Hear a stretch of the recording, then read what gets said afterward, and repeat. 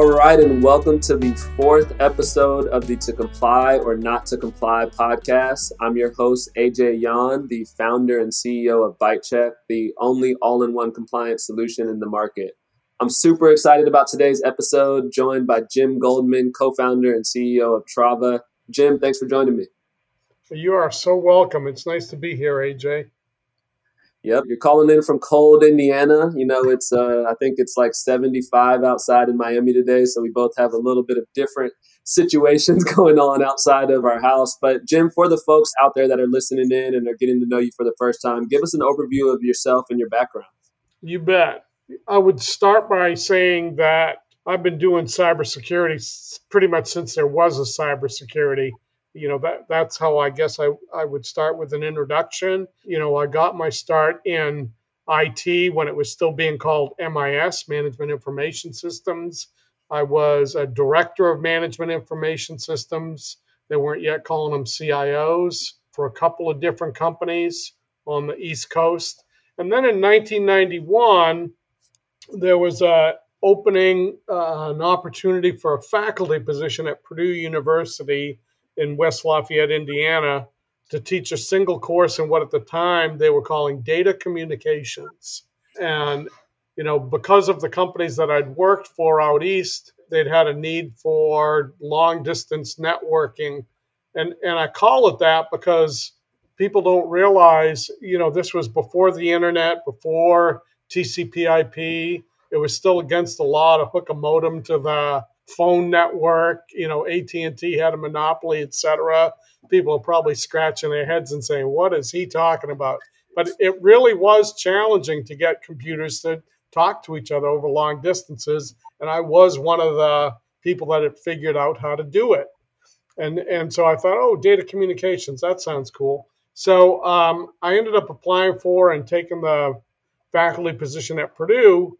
And just by timing and circumstance and so forth, I ended up developing the entire network engineering degree program at Purdue University over a period of years. Well, pretty quickly that led to something we initially called network security.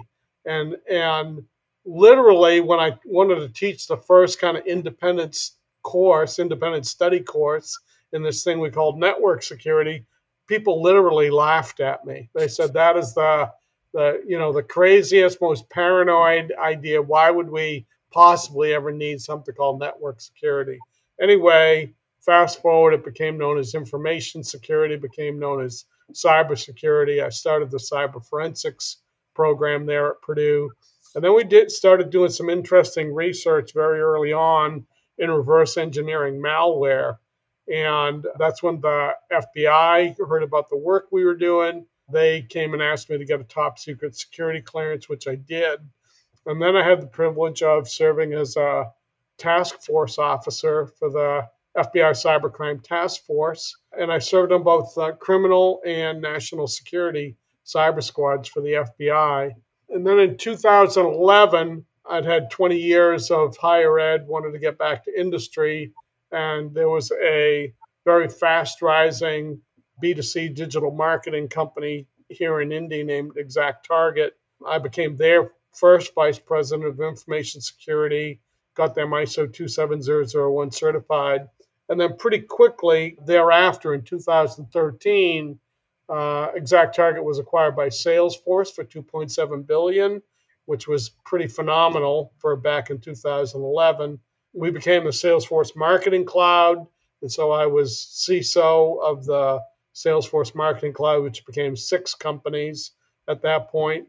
And then later on, Salesforce kind of reorganized its enterprise security function.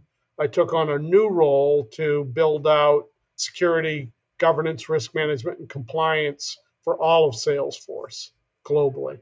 Did that until December 2019. And then kind of by a combination of experiences and passions that I built up over the previous 30 years, I decided that we really needed to do something better for small and medium-sized businesses who were suffering terribly, with cybercrime and just a lack of understanding of cyber insurance. And I thought, why can't we just bring this all together into one kind of easy to understand, easy to deliver solution for these, business owners and CEOs, where something other than cybersecurity and cyber insurance is what they worry about on a day-to-day basis. And so that was really the incentive for Trava.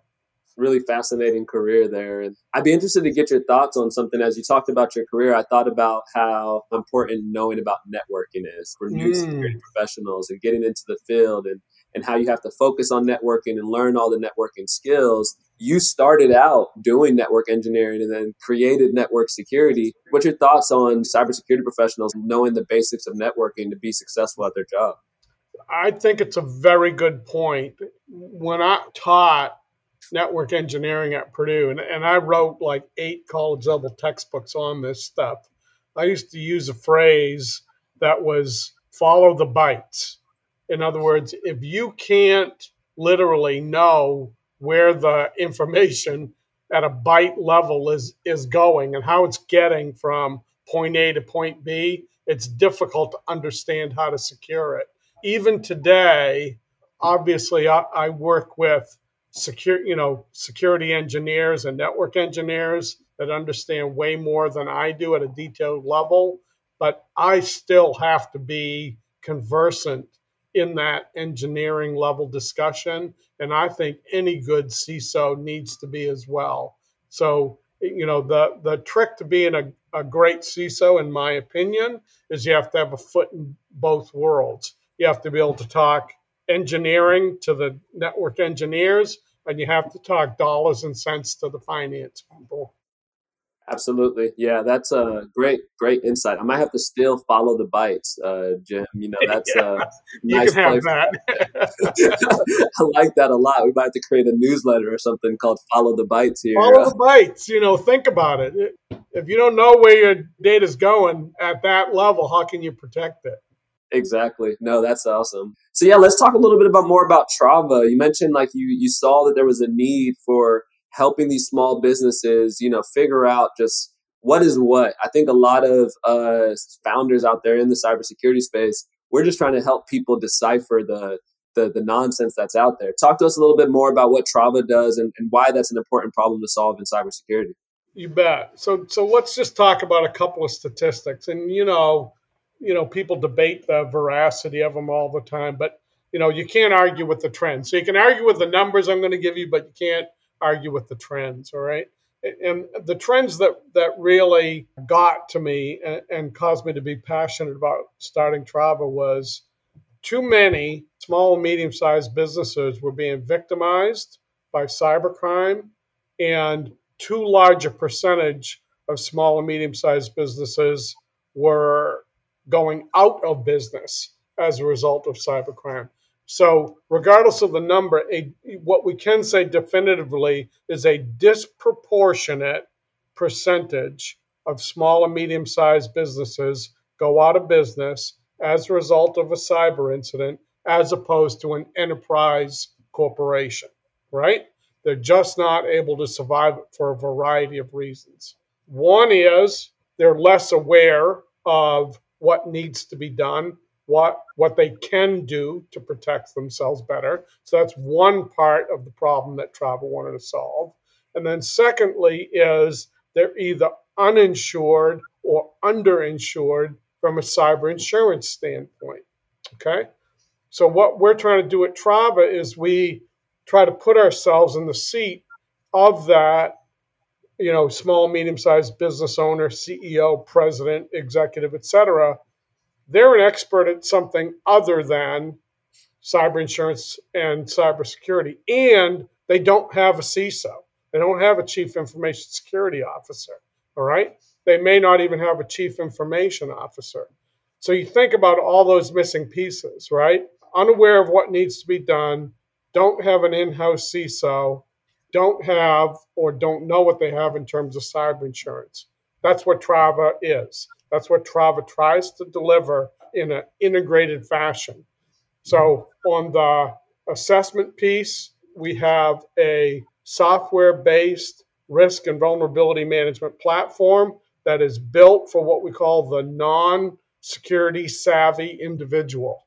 So you don't have to be a security engineer to run and understand and get benefit from our platform.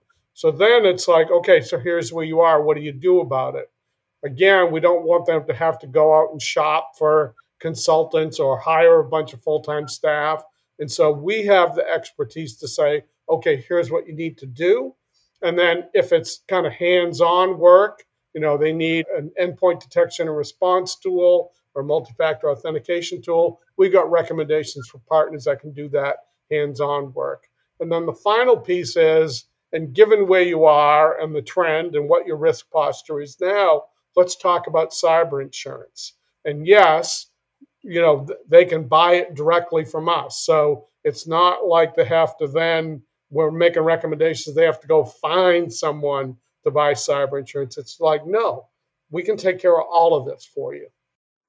That's awesome. And I think that's where it's really cool when we first talked a few weeks ago about your platform, because you're bringing real data to that problem. You're bringing real information. It's not how does someone feel or how do you answer a questionnaire. You're able to say, okay, I actually know what's going on. I know the risk that you're facing. Here's the cyber insurance that makes a ton of sense for you.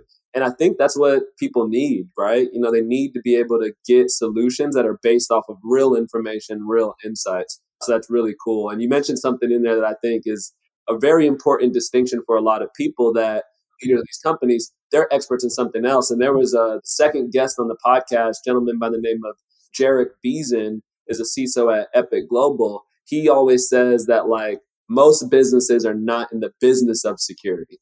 That's correct. Absolutely right. Yeah. And security professionals have to learn, right, to figure out how do I communicate these things to the business? How do I help them understand the business? And I think what you all do at Trava helps accelerate that, especially for these small businesses that can't hire a security professional. They don't have the budget to do that. So they need a tool like yours to help them get there. Absolutely right. Yeah, and I think, Jim, it would be great to hear from you as well. You've done a lot in this industry. You've grown both on the higher ed side and also in the commercial sector, also in the government as well with FBI. As you're looking out and seeing younger cybersecurity professionals that want to become leaders, that want to develop leadership skills, what are some of the things that you think that they should focus on? What are some things that cybersecurity professionals put too much attention on that they need to take a step back and look at other areas to really become good leaders in this field? That's a great question. And what I would say is, I'll give you another quote here. Cyber risk is business risk, and business risk is cyber risk. You can't tear the two apart.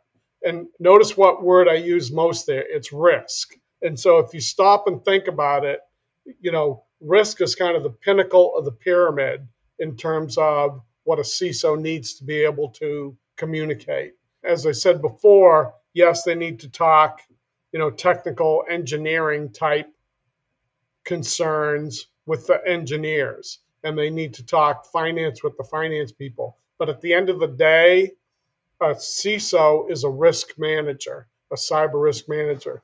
Believe me, the one thing that every business owner or every CEO understands is risk.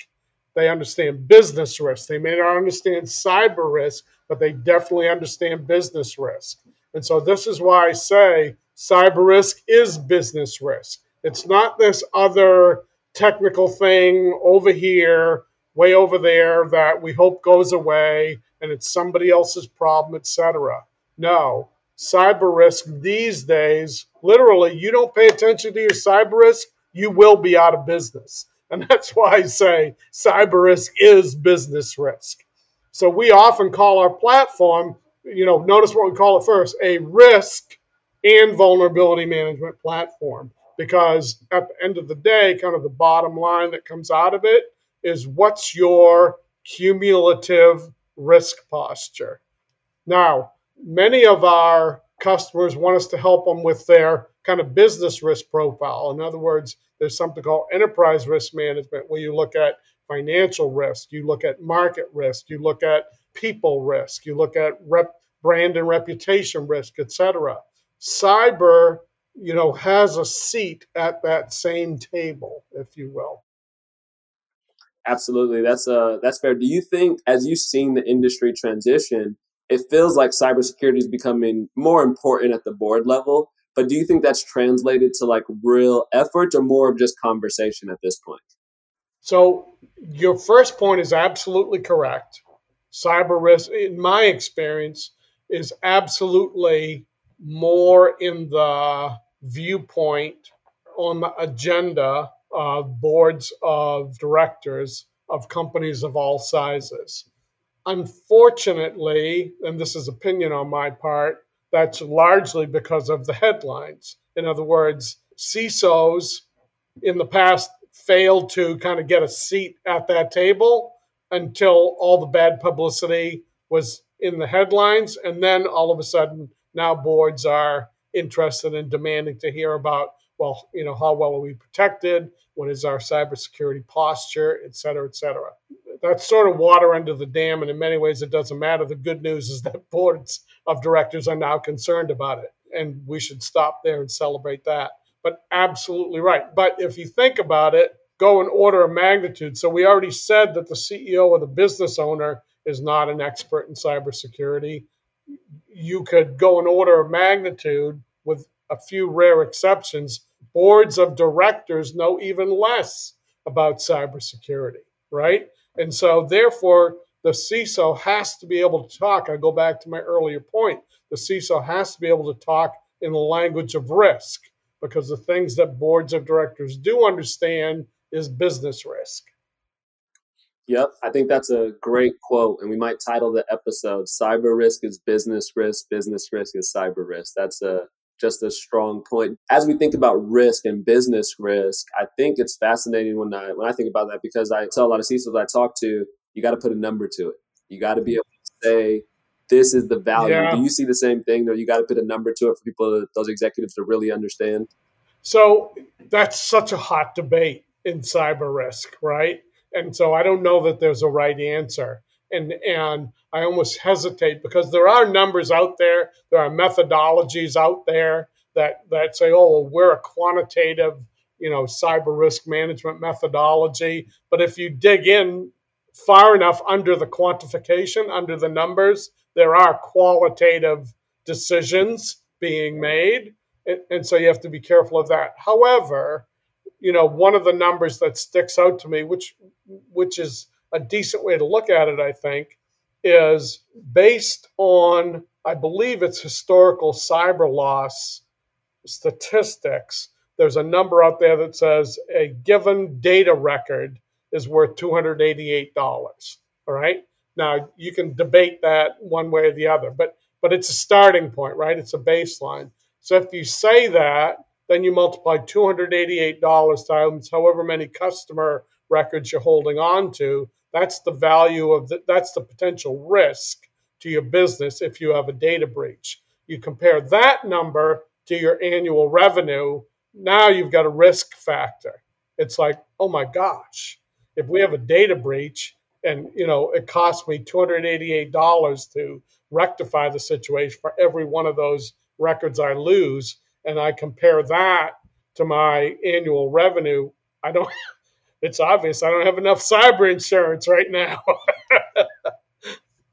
Yeah, that's fair. Security has to be contextual, right? You got to put context to it. So to your point, Yes. underneath all that quantification, there's always some data that is based off of reality. And that's why I think, again, just coming back to Trava, I think it's just so important, a tool out there that is making, quantitative decisions. Cyber insurance, there's numbers there, but it's based off of context. It's not based off of just some random standard that might not apply to you, might not apply to your organization because you're a different type. So I think your point there was just so spot on. It's interesting to hear because, like you said, there's a lot of frameworks out there. There's a lot of debate in the space about numbers and risk. And there's people that are like all in on it has to be numbers. But I think you got to have that context.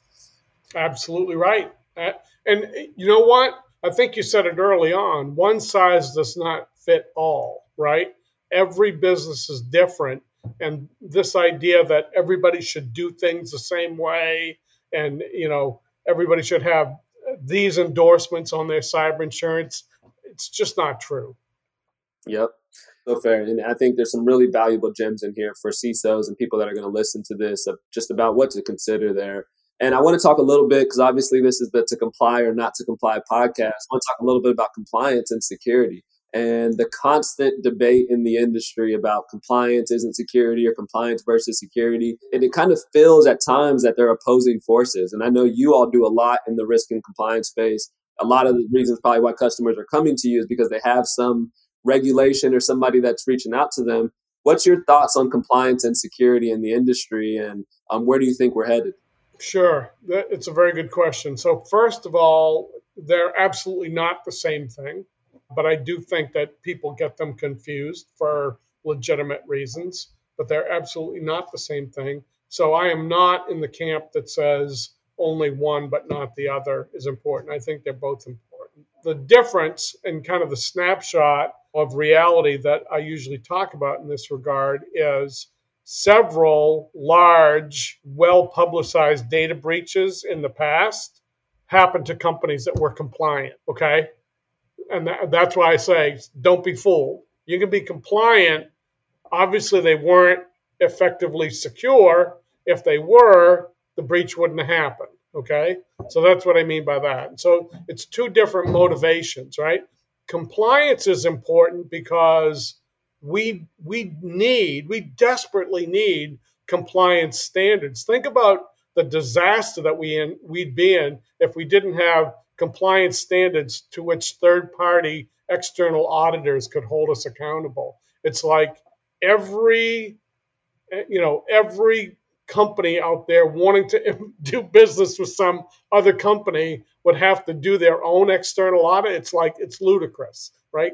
The whole business world would collapse. So compliance is absolutely essential. Compliance standards are absolutely essential. External, independent third-party audit is absolutely essential. However, don't confuse, well, I got this certification or I got that certification. Don't confuse that with you are therefore secure and your risk is down to a tolerable or acceptable level. You could be compliant, but you could still have an unacceptable level of risk because it's unknown, because you didn't, do the kind of investigation that you should. You didn't do the level of testing that you needed to do. Yeah, absolutely. And I think because of how much it varies on who that external auditor is, what are the things that they're looking at? Are they security focused? Are they looking at things that matter from a security perspective? I tell customers all the time, you can go get a SOC 2. You can do it. You can find someone out there that will issue you one, and you could be hosted in the cloud and not have one control related to your cloud infrastructure. And yeah, you can say I'm SOC 2 certified, but what does that actually mean? And I think companies have to get away from chasing the certification and just focus on security, because when we kind of peel these things back, to me, all the compliance frameworks are saying basically the same stuff. They're just kind of packaged up differently, right? You're absolutely right. There's an order of events to it. And this is the part that people sort of don't know where the front door is and don't know where to start. The start is with risk management. The start is with risk assessment. Because if you do a risk assessment, that's saying, where are your risks for your company? Never mind some standard out there, right? And once you understand your risks, then you mitigate those risks. Now you're working on the security piece. All right. All right. After the risk management and the security is taken care of, then you do compliance and get the outside certification. The problem is that many companies and many people jump, they go through the compliance front door, and that's the last stop on the train, not the first stop. The first stop is risk assessment. Exactly, 100%. I was actually just telling our marketing director here at ByteCheck that when we start to talk to startups and small businesses, the message has to be proactive. Because when you decide to be reactive, like you said, you're going after a compliance cert. So you're going to skip some very valuable steps to make sure that you're doing things right. I think a lot of founders and startups think about scalability. We're always thinking about how can we scale our company? How can we scale things? But security scalability is important. How are you building your security on early enough that you can scale your organizational security program? Because when you're a 5-person shop, one or two engineers, just the CEOs doing all this, a lot of hands dirty everywhere. It's a lot easier to start establishing some of these gates than when you have 30 engineers, you have 40 engineers, and you're trying to do all the rework because you just went to get a SOC 2. So I'm with you, Jim. I think we got to focus on security. I love the way that you broke down the steps there of what people should focus on. So it's a really great insight. This has been amazing, Jim. You packed a lot into a 30-minute conversation of just sharing some very valuable knowledge. I know the listeners of this podcast are going to find this valuable. Any last, suggestions, tips, guidance for the listeners out here? And then as you finish up, tell them where they can reach you and learn more about you. You bet. So I have one more metaphor for you about describing what it means to do compliance first. And you probably heard it before. It's not mine. It's been around for a long time. But doing compliance first is like putting a steel door on a grass hut. I like it. I like it a lot. It'll give you a warm feeling inside, but you're missing the point. Yep. That's awesome. Where can people reach you, Jim? Are you on any of the social networks or how can people find you? Sure. So www.traversecurity.com is the best place to start, best place to find us. We have free 30-day trials of our platform, so absolutely take advantage of that. And my email is jim.goldman@traversecurity.com. Happy to talk to anybody. Awesome. Well, thanks, Jim. Thanks for being here and spending some time with me. I'm excited to have the listeners hear this. For everyone listening to this, if you enjoyed this episode, go ahead and make sure you give us a 5-star rating. If you didn't like it, do a 5-star rating as well. It doesn't really just give us the 5-star. That's all that matters. But I've enjoyed this conversation. Looking forward to future ones. And thanks again, Jim, for joining us. It was my pleasure, AJ. And thanks for what you do. This is a great service.